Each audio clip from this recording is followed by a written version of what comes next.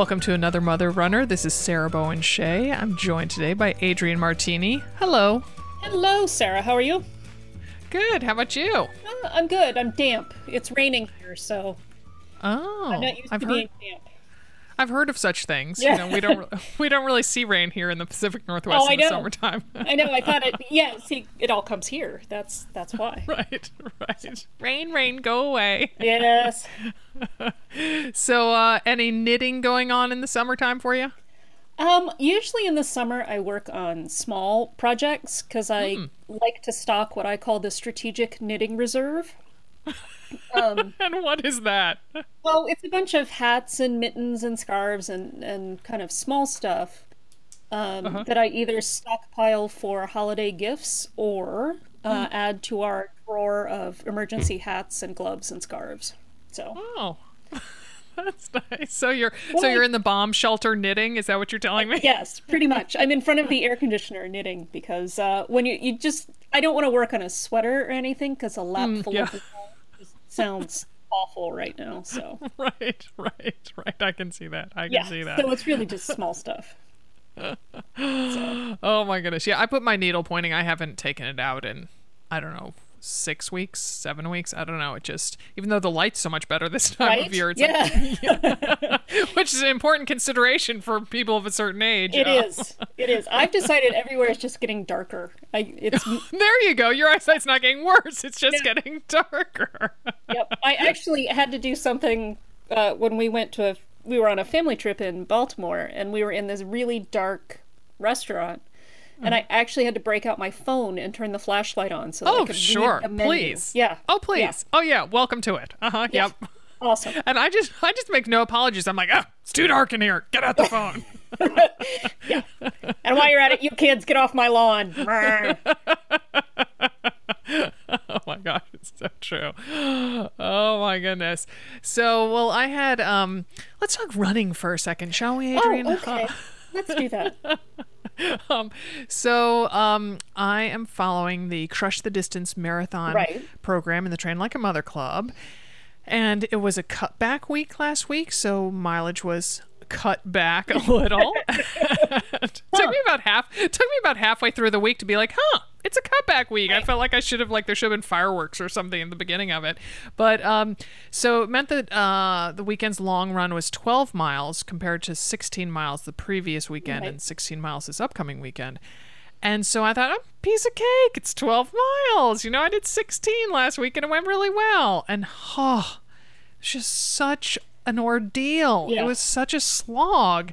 And so I tweeted when I got back about, how much tougher the 12 miles was, and got a really, really awesome response from Melanie, whose handle is at Ain't I Woman blog. And it was really an interesting, I've been thinking about it ever since she tweeted it to me. And she said, I'm convinced we expand our minds to accommodate longer runs so that longer runs always feel more challenging. Mm-hmm. So what when you harken back to, let's say, your New York City training or the training you do for halves, what does that strike a chord with you, or are you like bogus, what are your thoughts? No, I think it strikes a chord, but I think it only kind of happens when you get up into the really higher mileage. But I don't remember ever having that since, cutting back from 16 to 12. Like, I was just happy that I could finish the 12 and still have enough time to do something else with the day. But you get kind of that Zen thing going on the really long runs. And I think if you don't have enough time to get into that kind of state, you just never get over the discomfort of look, I'm still running. Look, I've been running forever. Look, I'm still running. And your brain doesn't have a chance to do that kind of flattening out thing that it does. Flatlining. Yeah.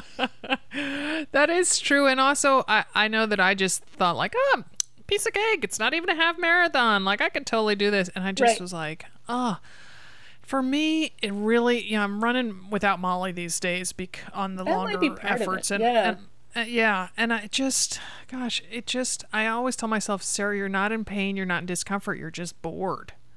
Right. And maybe that's a bad attitude, but also because I didn't have I just kept on, when I'm marathon training, let me back up. When I'm marathon train, I like to mull over my long run routes when I go to sleep during the week, because my brain needs a little something to chew on, but not something really difficult to chew on, Right. Like, don't figure out how you're going to pay that back tax bill when you're trying Right. to go to sleep. To take You're a like, how real much life plasma example. do I really... Yeah. Right. And so, and I couldn't come up with anything. I just was like, no, because there had to be a couple hills in it. And so Right. I just wasn't coming up with anything. And so I just kind of set out. And I'm like, oh, yeah, I talk to a lot of women who just say, oh, I just go out and see where it takes me. And I'm just like, I realize I'm not that kind of person. Yeah. Yeah. I mean, I've had that discovery too, because Coach Christine has me running. She's like, we're going to call it a hill, not hill repeats though. It's just a hilly run. And I want you to find 5 or 6 big hills, and just really focus on your form going up the hills. But then I have to like plot this whole course on the inside of my head to make sure that I get the right kinds of hills, because here we have many to choose from. I actually texted Christine. I was like, so should they be steep and short? Should they be steep and long? Should they be kind of slow rollers? I mean, you need to be more specific around here. Ain't no Flatlander here. Tell me what you want. Yeah, tell me what kind of hill you want. I can find you that hill. But then I was kind of plotting the run on my feet as I was running it to make sure I hit the right kinds of hills. And it was exhausting. I was like, by the end of it, I was like, I only ran 4 miles and I was just done. I was like, my brain is tired. I can't plot as I go. I'm not. I got to a couple points. I'm like, oh no, if I go that way, it's going to be totally flat the whole way. It's going to be flat for miles. And so I kind of just cut across so that it was flat, but then off to one shoulder was always, I live in a part of town where it's largely a grid. And so there was always, within one block, I could always just cut, go south and there would be a hill there. Or, when I'm running this way, just go west and it'll be a hill or whatever. And I don't know, and it was just that sun, and I don't know, it was tough. So anyway, I'm almost looking forward to 16 this weekend, because I'm like, well, I had a kind of fine time last 16 miles. Right. So. Right. Yeah, it was always funny when marathon training too, is that you'd run like 18 and then see 12 on the schedule, and you're like, oh, this is so great. It's only 12. It's only 12. Right. I know. And then realize at any other sane point in your life, 12 is a long workout. Yeah. So. And I think it's important maybe for me to realize that it still is, Yeah. like 12 is nothing to sneeze at. Yeah. Yeah. Despite the adjective only, it still is a distance that needs to get respected. Yeah. Yeah. So, so when I wasn't running, I did a lot of reading this weekend. I was really spurred on by our summer reading podcast, which if you missed it, is just behind this one in your feed, as some of our favorite podcasts like to say. And you should. So I just wanted to say that phrase. Yes, and you guys should listen to it, because Ellison really. Not that Sarah doesn't have some good recommendations, but Ellison, I think, knocked it out of the park this time. Oh, she did. So, that's her task. Yeah. That's definitely, I told her ahead of time. I'm like, okay, I haven't gotten to as many books as I want. And, she brings this, wheelbarrow full of books. Right. So I started reading the Donner Party book. Right. It's The Best Land Under Heaven. And boy, talk about a gripping book. It is so well written. I mean, the pages just fly by. And oh my gosh, oh my goodness, but it is not for the faint of heart, let's say. Yeah. I was thinking about that Allison said, oh yeah, fans of Little House on the Prairie. I'm like, yeah, no, a little more harsh than Little House on the Prairie. Little House on the Prairie, if, Papa got really hungry. Yeah, right. Little House on the Prairie, the cannibal edition. Yeah. But just also, not even so much that, but also like, my gosh, the things, like, they could be fine 1 second, and the next second an axe has slipped, and they have a gash in their hand that you just know is going to get infected. And it makes me just think, you and I both love Hamilton the musical, and good old Eliza, his wife, lived another 50 years, as the song says, and you just think, she lived back then to what, 90, 91? Yeah. oh my That's gosh. I crazy. mean, just a little, us, it's like, oh, I misstepped off the curb and I twisted my ankle. It's like, oh, I, I got run over by an oxen and now my femur is sticking. It's like, ah. Yeah. So anyway, but it's just a fascinating book. So I not only do I suggest listening to that podcast if you've missed it, but also just dive right into the books. Yeah. So, I think, growing up on the East Coast and still living on the East Coast, I don't have as much connection with the Donner Party. Like, I understand what happened, but I don't have a visual of what it was like, if that makes sense. I have no visceral connection to it. Oh, wow. Oh, that it really.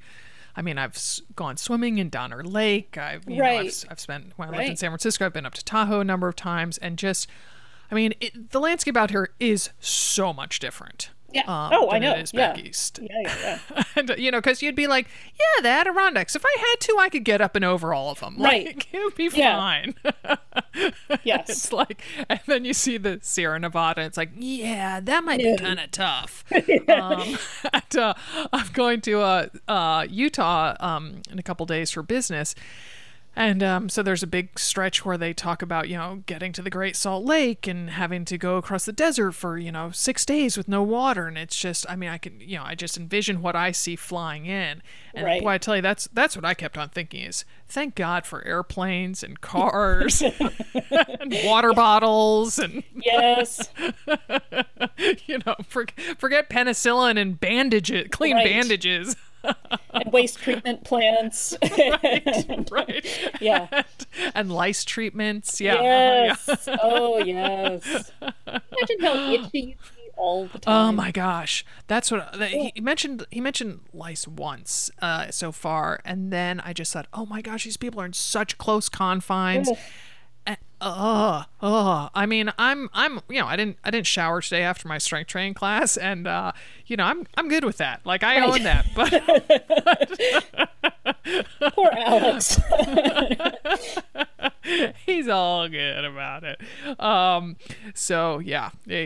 So and let's quickly talk about, you just got back from a foreign trip. Is that correct? Yes. May we? Technically foreign. Oddly enough, I took my daughter. This is going to loop in. Just give me a minute. I took my daughter for her 15-year checkup.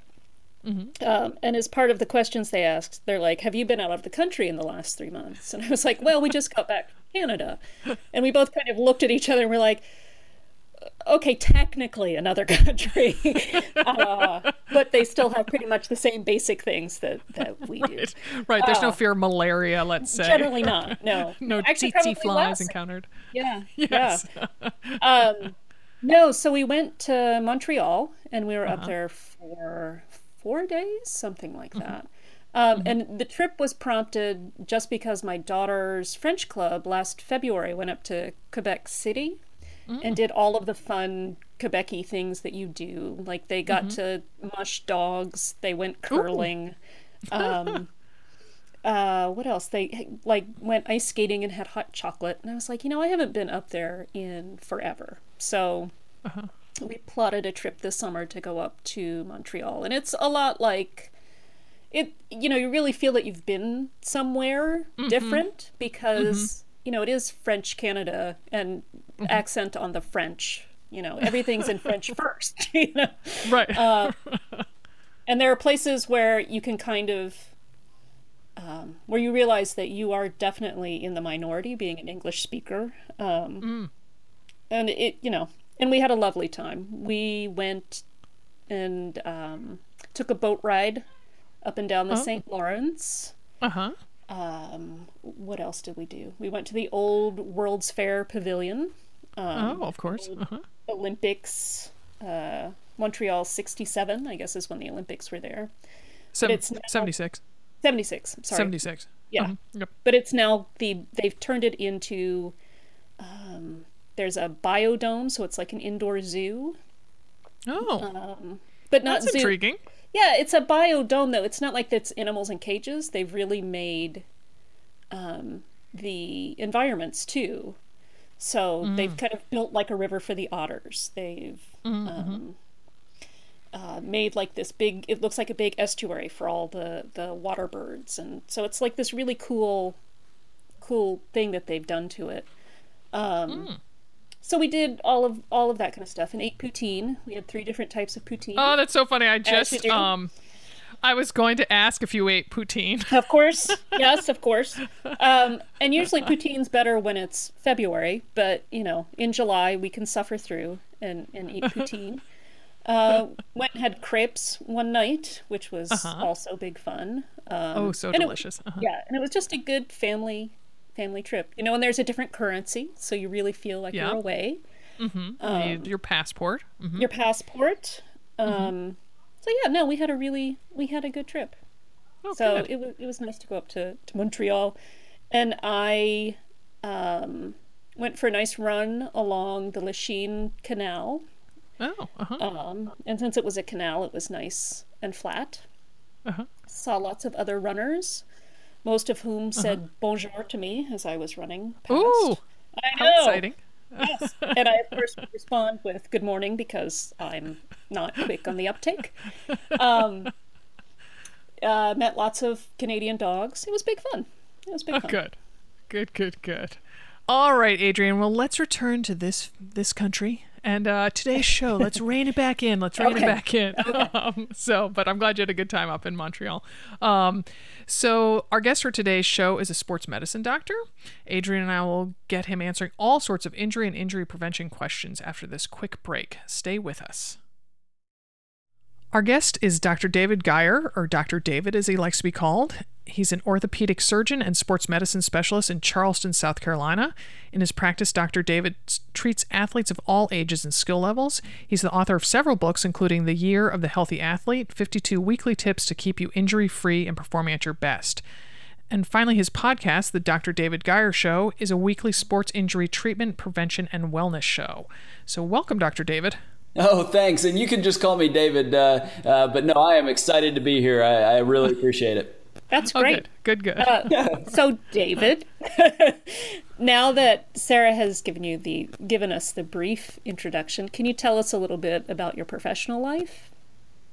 Absolutely, yeah. I'm an orthopedic surgeon and I specialize in sports medicine. So that may sound fancy and we take care of pro athletes and serve as team doctors, which is true. The vast majority of what I do and what most of us in this profession do are just taking care of people that want to exercise and be healthy. It may be kids that play sports, but very often it's adults that just want to run. They just want to lift weights and they've got some nagging pain that's keeping them from doing that. And it's a really gratifying part of what I do is getting people back to the sports and exercise they love. I bet it is. Yeah. I mean, yes. So we have a Super Engaged Facebook page. So we asked her questions from the AMR tribe there. And I got to tell you, we got a veritable avalanche. So we're going to dive into those questions in a minute. But I thought let's start with a few kind of overarching guidelines from you, starting with if something hurts on a run, whether it's your hamstring, your heel, your shins, your knee, whatever, at what point should you stop running and, call for a lift versus when is it okay to keep going? Yeah, I don't know that there's an absolute rule of thumb. Generally, I think there's some easy things. If you literally can't walk because it's so, or not, you can't run because it's so painful. And this is coming from a guy, I broke my ankle in college on a training run, so I know how you can get hurt. But most of the time, that's pretty straightforward. It's usually more subtle, though. It's sore or it's uncomfortable, but you can push through it. And generally, I think that's okay. But if the pain is getting worse, maybe it's coming on earlier, maybe it's taking longer to go away when you stop, and it's certainly not getting better so that you can't do what you want to do as well as you want to do it, then it's probably worth getting it checked out. Right. Along the lines of those kind of starting and stopping injuries, what percentage of running injuries do you think you need to stop running to recover from? There are those obvious acute ones like you have a fractured ankle or you had surgery, but what about for chronic injuries?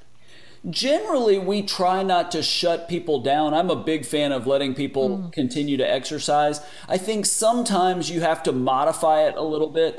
So, if it's, something like maybe a stress fracture of your foot or your ankle or your leg, you're probably going to have to stop running until that heals, but you can, bike or you can swim or lift weights and find other ways to get exercise. Sometimes it might be as simple as maybe you don't run 7 days a week, maybe you run 4 and cross-train the other days, so you don't have to completely stop running. And then sometimes you don't have to stop running at all. Again, this is dependent on the type of injury, but sometimes it may be, well, it's running up and down hills that's causing the problem, so maybe you run on flat ground for a few weeks while you're doing some other things to get over that injury, and then when you're healed, you go back to running hills. So maybe it's changing your surface, maybe it's changing the terrain, maybe it could be simpler things than that, but it really depends on the specific injury. But overall, I guess the message is our goal is not to shut you down and say you can't run anymore. Well, that's welcome news to a lot of women. That is welcome news. Because I think, I speak from personal experience, that I think part of it is you're afraid that if you voice the concern or you finally speak up to a doctor about it, and then it's like, oh, they're going to make me stop running. They're going to make me stop running. So, So you're not alone. You're not the only orthopedic surgeon and sports medicine doctor in the country who's like, oh, no, you can keep running. It's okay. Yeah, no, I think it's part of why sports medicine really developed as a subspecialty within orthopedic surgery. I will say if you go to some doctors, even orthopedic surgeons, joint replacement doctors, or maybe general orthopedic surgeons, you will occasionally hear them say, you just have to give up running. I will tell you, though, if you find most orthopedic surgeons that did a fellowship in sports medicine, almost all of us are going to try to figure out some way to get you back to it. There may be some modification short term, like I just mentioned, but no, our goal is to get you back to what you want to do. It's very rare. I can't even think of the last time that I had somebody that didn't get back to running at some point. Obviously every injury is different, but our goal again is not to shut you down. So, find, a sports medicine specialist within orthopedic surgery, and I think you'll find somebody that's trying to get you back to running. Oh boy. Oh, that is that's stopping some people in their tracks just hearing that, because that is really great news.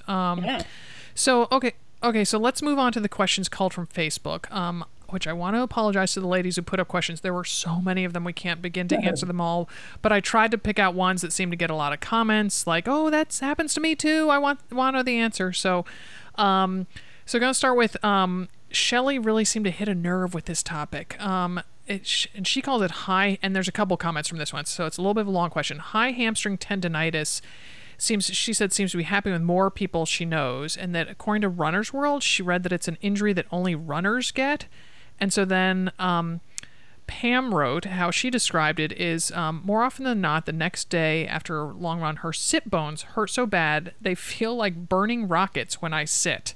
And then finally Becky phrased it this way: my hamstrings right up into my butt cheeks, including lower back at times. Gets worse as I run. So frustrating. I would pay big bucks or bake a whole lot of goodies if you could get my injury figured out along with treatment. So David, could you explain what's causing, or what you think kind of, because I totally know what they're talking about, that sit bone in particular. I was like, oh yeah, I know that one. Yeah. I'm hoping if I can solve some of this, I'll get some of those baked goods. Baked goods, yeah.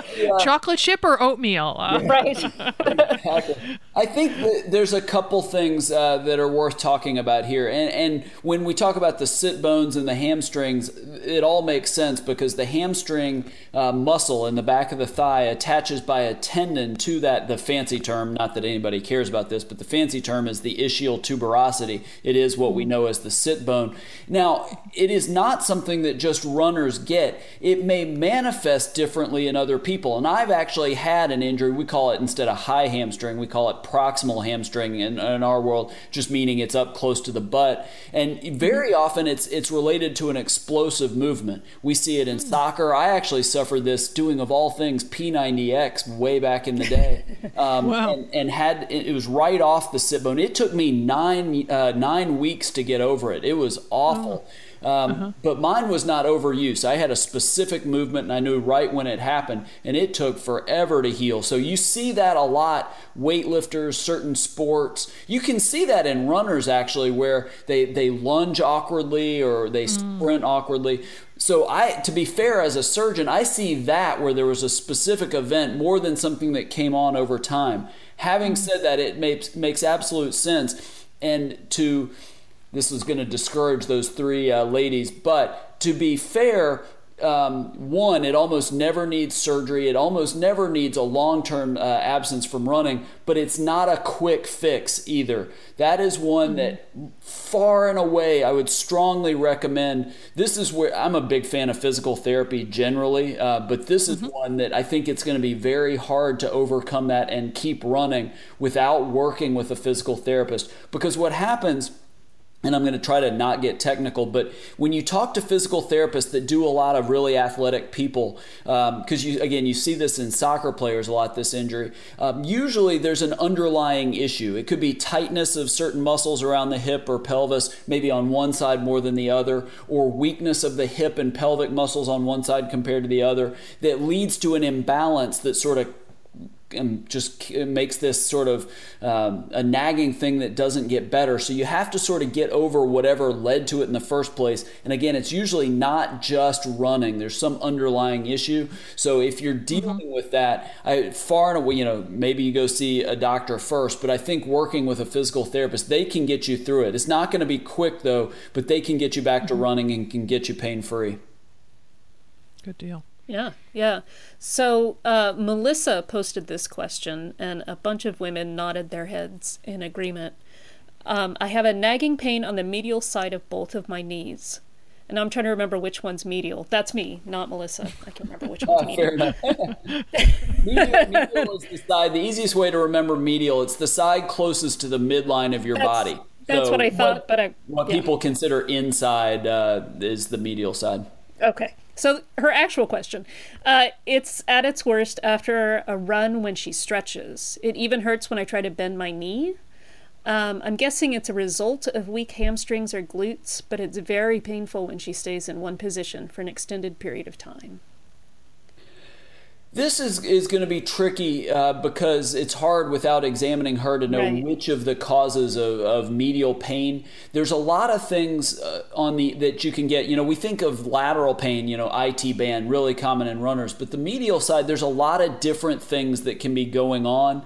I will tell you a couple things that right off the bat sound like, one thing that sounds like good news. It's very rare to have a big structural problem, stress fracture, ligament injury, something like that, on both sides at the same time. So the fact that she has it on both sides makes you think it's an overuse injury that we should be able to get better with some modification. But as far as what things can be going on, the hamstrings, we just talked about them attaching up at the hip, but they actually attach on the inside of your knee just below the joint line. So it could be related to hamstring issues like she mentioned.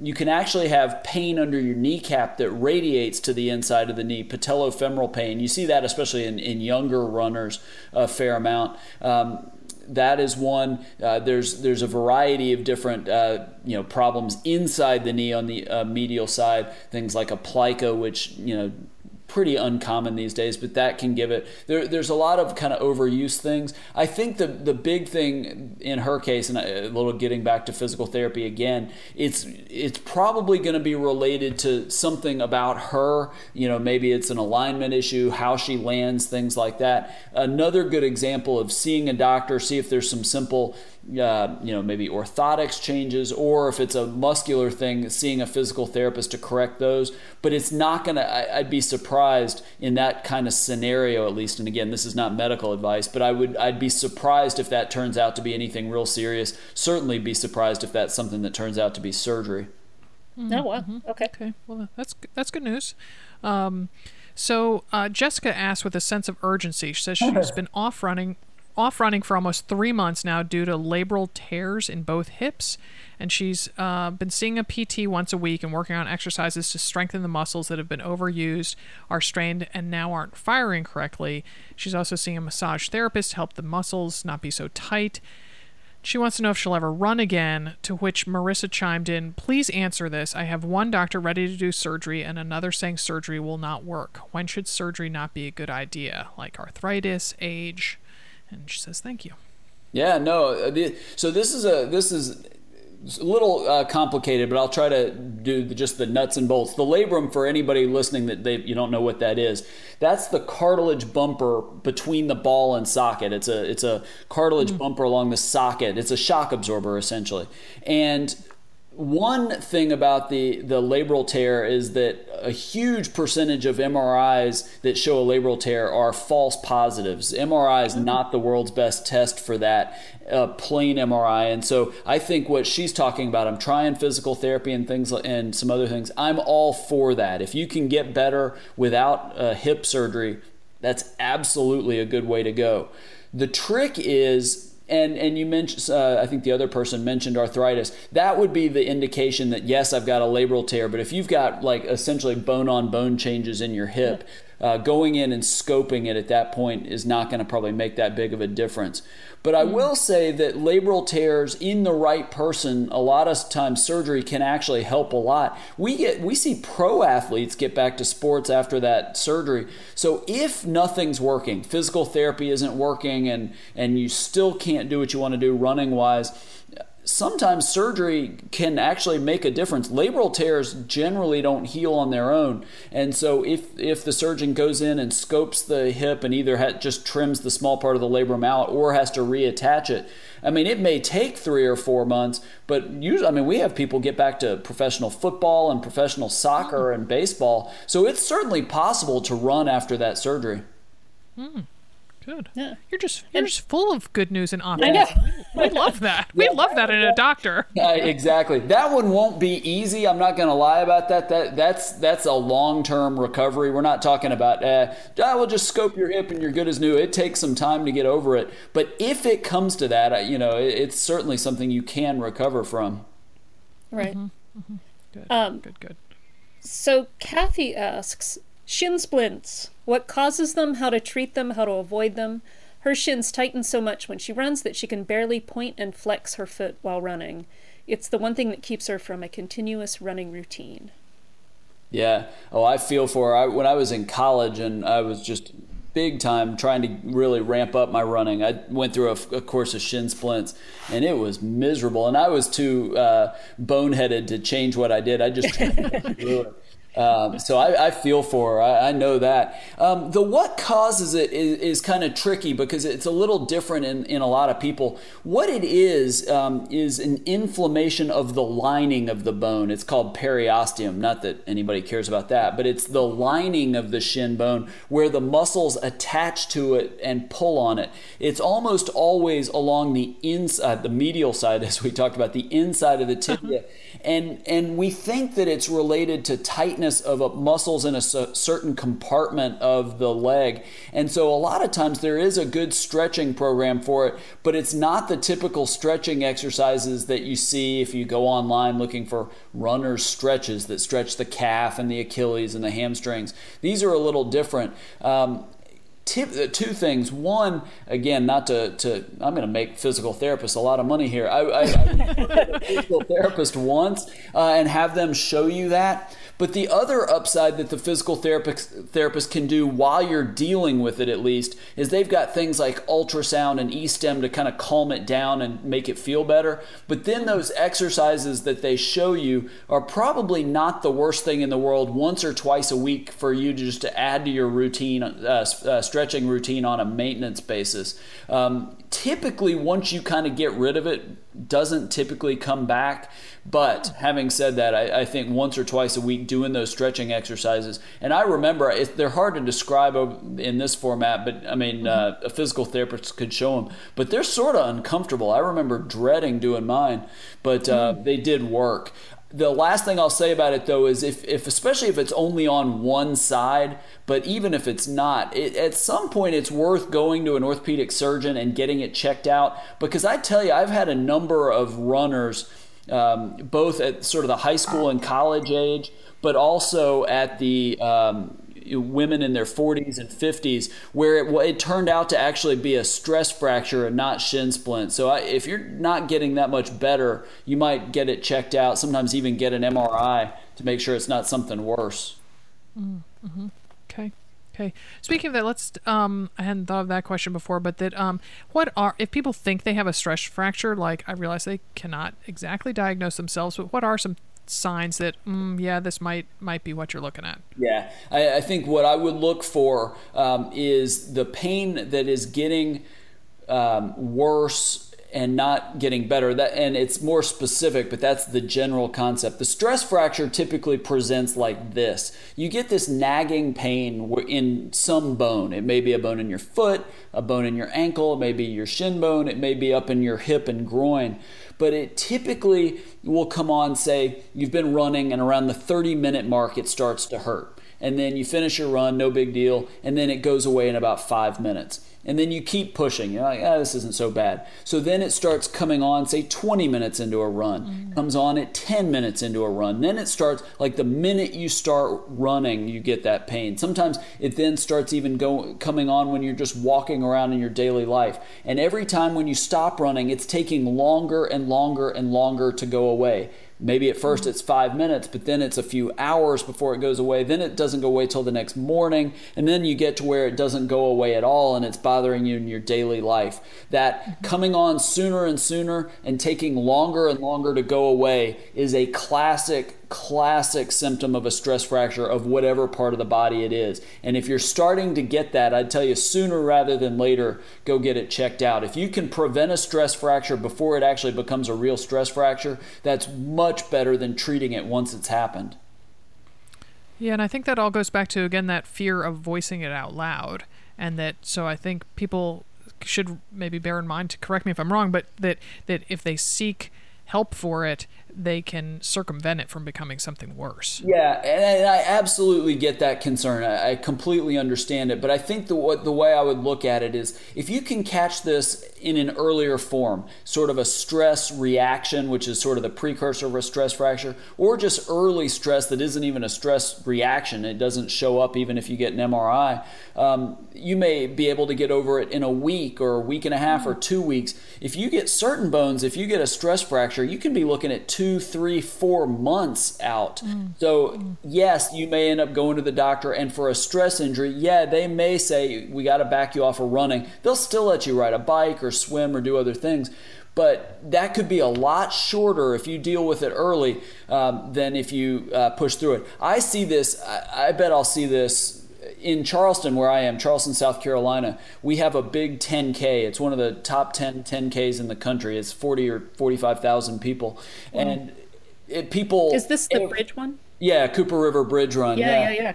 And so that's the first Saturday in April. And every February and March, I'll see easily 10 to 15 people that decide they've never run before, or they haven't run in 10 years, but decide they're going to run that race. And they really ramp up their training fast. And what happens is they keep pushing through pain until they can't stand it anymore. And then, it's March. There is no chance they're going to be healed by the beginning of April. So the sooner you look into it, you may end up missing less time than if you keep trying to push through it.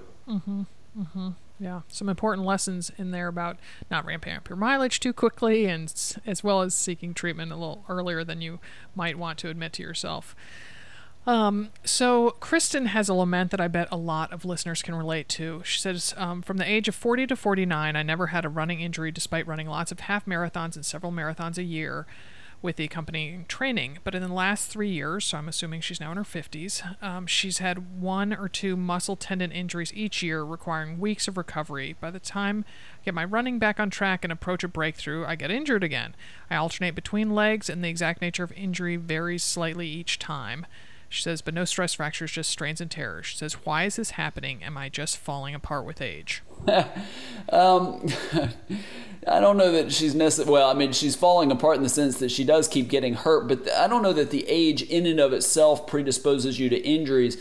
But I do think it changes our bodies a little bit. I think the structures that make up our tendons and ligaments and even our muscles become more brittle, and they're more susceptible to injuries. So I think as we get older, and this is not just her, I think this is all of us, we do have to sort of approach our recovery and our prevention a little differently. You put more effort into stretching and more effort into maybe off the road strengthening programs, muscular strengthening programs, and then maybe vary up your routine a little more than maybe you did when you were younger. I know people don't want to hear not to run, but maybe now is the time, instead of 7 days a week of running, maybe it's 5 days a week, and you lift weights or swim or bike or do yoga or something the other 2 days. Maybe you, when you start having pains, you give yourself an extra day off the next day to recover than maybe you would when you were 30. So I think it's lots of little things like that. Maybe you do work with a physical therapist and find out if there's any underlying, muscle weakness on one side compared to the other, or muscle tightness on one side compared to the other. You're a little more aggressive trying to protect your body so you don't end up sort of in that situation where you just keep injuring different things and you're never running for a long period of time. Mm-hmm. Right, right. I'm probably going to mess this woman's name up, and I apologize in advance, but Tawny wrote, how can I prevent IT band issues? She struggled through the last few miles of half marathons twice. She has no problems with the distance in her walking gait, but she thinks there's something wrong with her running gait and would love to know how to prevent the problem in her next half. Yeah, no, I think that's good. And most people I see with IT band issues get over it pretty easily. But once in a while, maybe 5% of the people that I see with it are really sort of tough to get over it. I will tell you that a lot of my friends that are big time runners tell me that they have added in foam rollers and that did the trick. There's not a lot of good studies that necessarily prove that, but that may be something you try. I tried that just in general for prevention stuff a few years ago, and I hated it. I just thought it made me uncomfortable, and I thought it may have made me sorer than I was before. But the people that I know that have IT band tightness say that it really helps loosen that up. So you may look into that, and YouTube is always a source of good and bad information, but you probably can find some pretty good foam roller exercises and try that first. I think if that's not getting better, that might be where you find a sports medicine doctor and just make sure that the problem isn't stemming from something else. A lot of IT band issues, especially the ones that are struggling to get better, might be tightness up at the hip. The IT band runs all the way up to the top of your pelvis. And so it could be up at the hip. And if you're just focusing on the knee, that may be, you're just not kind of getting at the source of the problem. So you might talk to somebody if this is something that, hey, simple exercises, foam rolling's not going, even seeing a physical therapist, and that stuff's not working, you may get it checked out. Mm-hmm, mm-hmm. I know there's a lot of videos at TP Therapy, Trigger Point Therapy's website as well, just as a little aside. So Blair had a question that I can totally relate to because, Dr. David, I fractured my ankle, had in a bunch of places, and so I have some pins on one side and a plate on the other. So, but Blair says, she says, I've always wanted to ask y'all, so she must be from your part of the world, David. Always wanted to ask y'all to do a story or a podcast on those of us that I call bionic.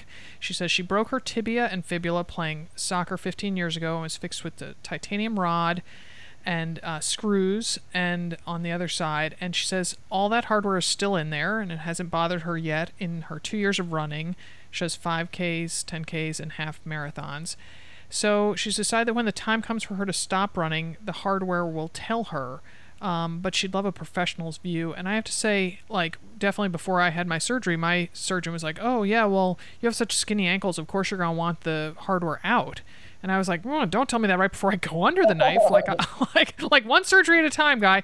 And I have to say, I have no problem, none. I don't feel it at all. And I've run one marathon. I fractured my ankle in May 1st of 2015 and ran Boston the following April. And now I'm training for my second marathon since then. And I just don't feel it. So what do you tell people who do have hardware in the lower half of their body?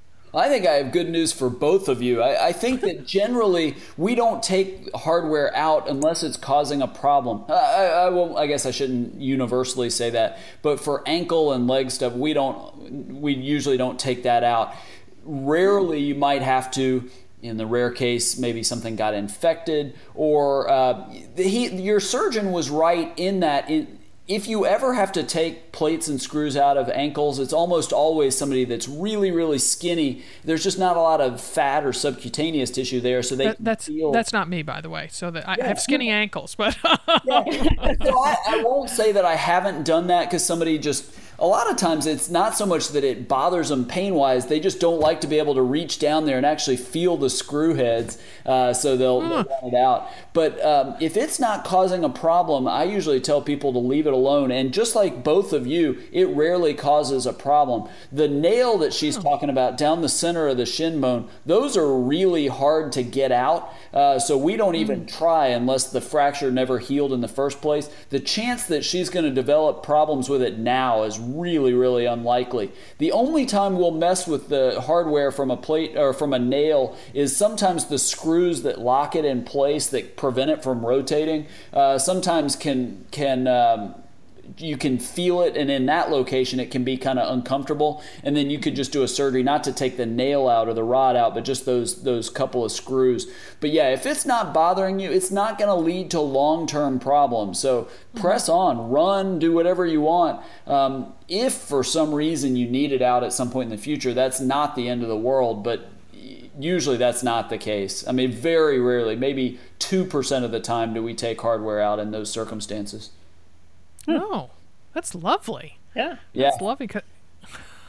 I've made a note that you're the good news doctor. Yeah, the funny thing is when people do want it out, sometimes they'll actually want, they're sort of sentimental about it. Like, hey, can I?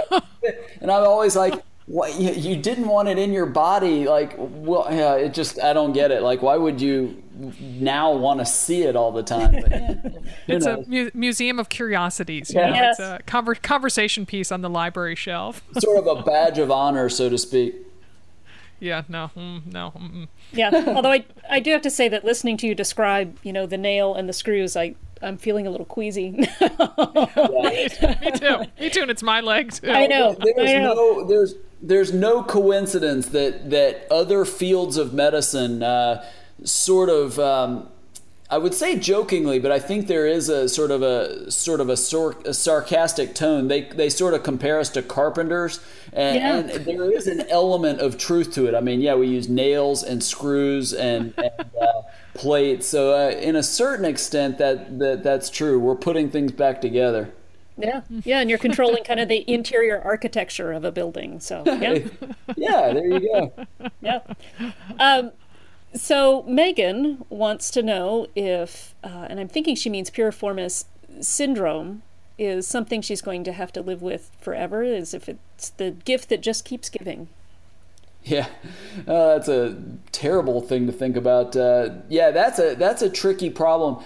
The trick, before I say the trick with it, the piriformis syndrome, for people that don't know it, the sciatic nerve, the big nerve that runs down the back of your leg, travels under a muscle in your buttock called the piriformis. And in some people, runners, probably cyclists more than runners, but both can get it, that piriformis muscle can get tight and press on the sciatic nerve and can cause problems with it. And usually it's just buttock pain, but sometimes it can actually cause pain or numbness or tingling that radiates down the leg as well. I think a couple things. Typically, that's another one. That's probably more than just going online and finding stretching exercises. That it's probably going to end up being more. It's going to take more to get over it than that. A lot of times, that's another one that working with a physical therapist can really, really help. And then if that's not enough to get you better, and this is going to be rare, so don't automatically assume this, but some people, just it's not getting better. There is a surgery to release that piriformis muscle and release the pressure on that nerve.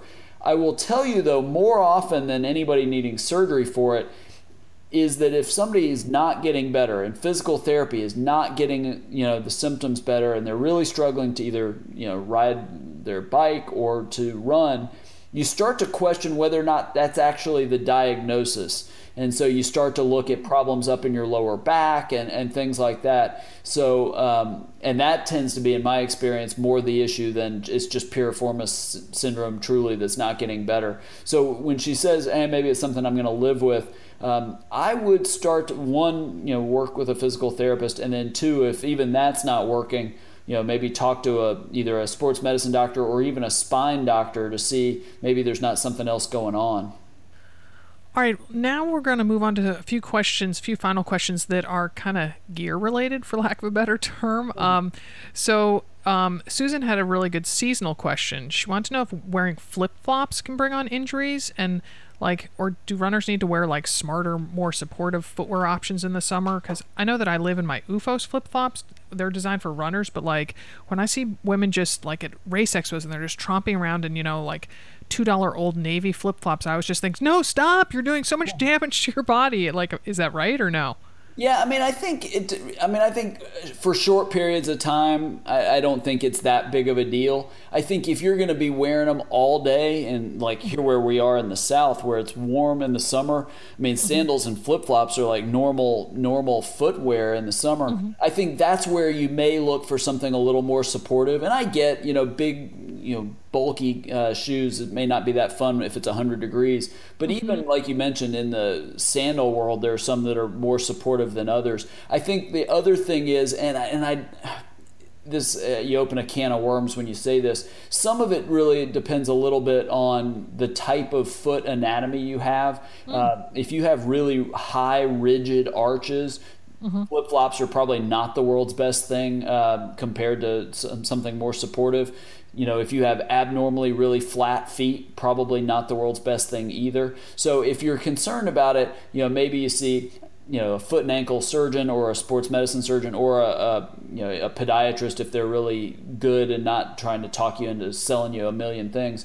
I think just to make sure that it's all right, I think those are my general rules of thumb about it.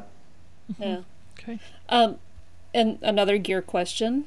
Heather had a question, does KT tape really work? I've used it before for a quad injury but didn't notice much of a difference. Does it help if it's applied by a trained PT? She had better results for a quad injury by using a compression sleeve. Do you have any thoughts about...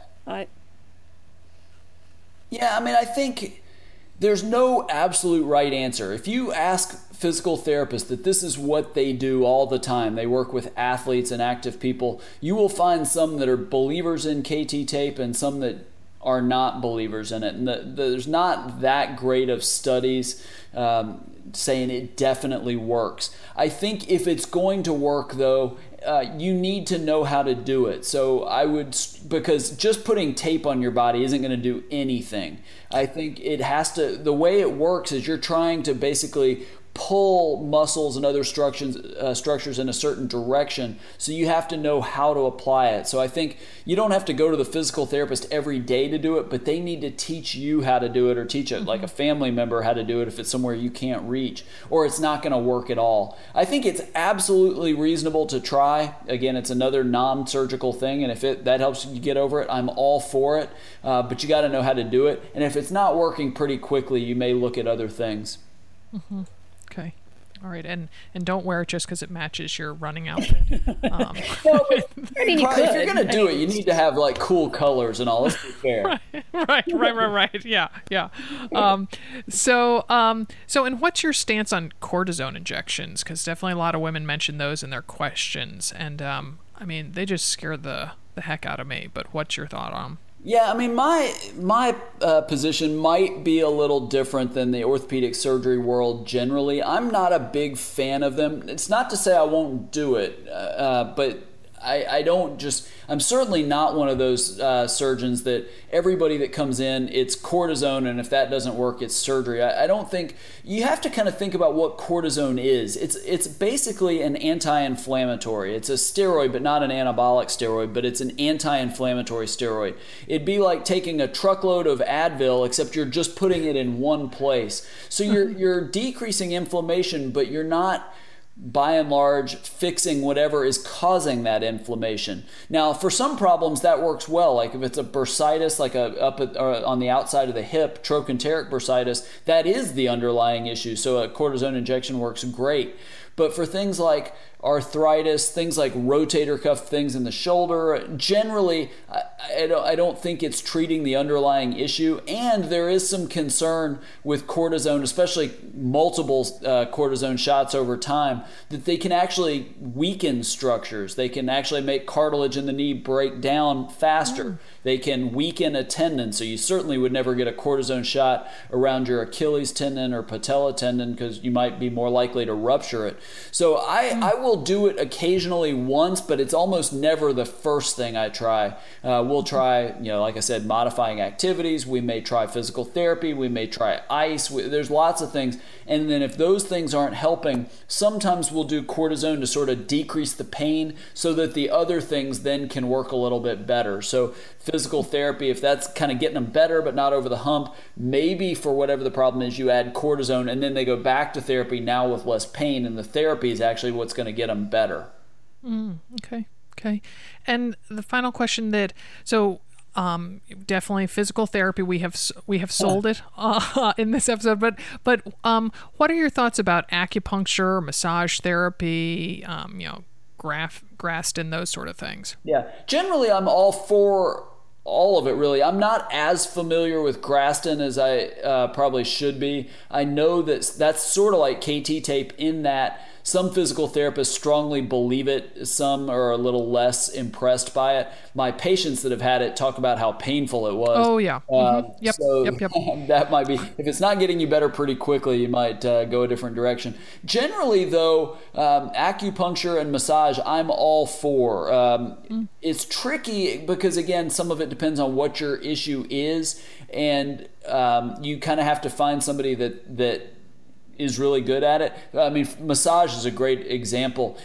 There's sort of you just go to a salon or a spa and you get a Swedish massage. That's probably not going to be nearly as effective as going to a massage therapist. And there are true massage therapists that work with athletes and active people, and there is a sort of an enjoyable component. I've worked with some of them and had some of those, but it's not nearly the Swedish massage you get at a salon. They're really working out different things. But I generally think those are good, and if they work, I'm all for it. I know a lot of people aren't believers in acupuncture, and try. All I can say is try it and see. Now, if you have some kind of structural issue, you've got a meniscus tear or a stress fracture or something, acupuncture is probably not going to do a lot. But if it's a muscle issue or a tendon issue, it's absolutely worth a try. There's not that much of a downside. Maybe it doesn't work. But I don't discourage people from trying things like that. If anything gets you better and helps you avoid surgery, I think generally that's a good thing. Well, I think that's a good note to end on. Yeah. So thank you, David. You've been very helpful, and I love the optimism that you brought to the show. So thank you. Thank you very much. I enjoy, obviously, you can tell, I love helping people get back to whatever it is they want to do. In this case, obviously, runners. And so if there's any way I can help people, give them a little encouragement, I love doing it. Great. Awesome. Thanks so much. All right, well, here's hoping that ladies in the Train Like a Mother Club are not needing any of that information. But here's Dimity to tell us a bit what's going on in there. Hey, it's Dimity here with the Train Like a Mother Club Corner, and I'm coming to you with a little information. I'm not going to read a post from somebody, but instead I'm going to talk a little bit about the Twin Cities Marathon Weekend, which is our next target race for Another Mother Runner and the Train Like a Mother Club. A couple things. The Another Mother Runner will have a booth at the expo, so you can get, all the Bama merchandise you need there. That's, Friday and Saturday. And then the Train Like a Mother Club will be there, and we'll be there with a critical mass of mother runners and coaches. Coach MK will be there. Coach Amanda will be there. And there'll be a couple staffers there as well. I'll be there. And I think our marketing director, Katie, is going to go. And Sarah will be there, of course, running the marathon. So the way that it's going to shake out is on Saturday morning, we're going to have a shakeout run, Saturday, September 30th. And then Saturday afternoon, we're going to have a mother runner gathering at a yoga studio in St. Paul and talk through racing at both places if you want to, if you're racing either the 10 mile or the marathon, and just have a blast as well. Just, connect with other mother runners. And then Sunday morning, we will, there'll be a group of us being spectathletes who are there to cheer on everybody. And then there'll also, of course, be runners doing the 10-mile or 26-mile race. So if you are in driving distance or want to get to the Twin Cities, even if you're not racing, that's totally fine. Come and soak up the Mother Runner vibes and just have a great a weekend of connection and laughter and knowledge. And you can walk away setting some goals for your fall or for 2018. And then the other thing that I wanted to mention about the Twin Cities weekend is that we are doing a special edition of the Perform Like a Mother series with Dr. Justin Ross, who is a sports psychologist here in Denver. And so we are limiting it to 6 athletes who are looking to have a solid race in the Twin Cities. So you're looking for a PR or to achieve some significant goals. And we're going to spend 3 90-minute sessions setting up your goals, practicing, what you're going to do during your training so that on race day, you can execute a high performance mindset. And it's actually really, really fun series. And so if you happen to join us, you'll have women who are doing the exact same race as you. And we'll also talk a little bit about the race course so that, you know kind of when you might hit a mental wall, and we're going to give you the tools to deal with that. So that's a lot to take in. You can find Perform Like a Mother on the Train Like a Mother Club page, and you can find the event for the Twin Cities Marathon, just a general event to RSVP and be kept in the loop on the Another Mother Runner Facebook page, which is facebook.com/AnotherMotherRunner. If you have any questions, reach out to us and we'll be happy to help. Thanks so much and have a great week. Bye. All right, looking for something to fill your ears when you're not listening to this podcast? I know, I don't know, maybe there's a few minutes of your day where you're not, but I suggest playlists of songs compiled by Another Mother Runner and expertly mixed by the DJs at the Rock My Run app. We just put out a new one called Rise and Conquer, and all the songs on the 2.5-hour mix are by women artists. Okay, I admit it. I put it together. I really, really love it. And I played it on many of my recent training runs. So Rock My Run, it's a free app, and we have 7 AMR mixes on there. So if you want to get them all in one fell swoop, go to anothermotherrunner.com and click on the Great Deals drop-down menu along the top nav, and then follow the easy-to-follow directions, and you'll get hours of groovin' tunes to listen to. So again, if you want to get all 7 AMR mixes, go to anothermotherrunner.com, look on the top nav, it's going to say Great Deals, there's a drop-down menu that comes from there, click on it when you see Rock My Run, and there's just steps that walk you right through it. Our podcast is a member of the ACAST Network, and our show today was produced in Portland, Oregon by Alex Ward from Sounds Like Pictures. Many happy miles.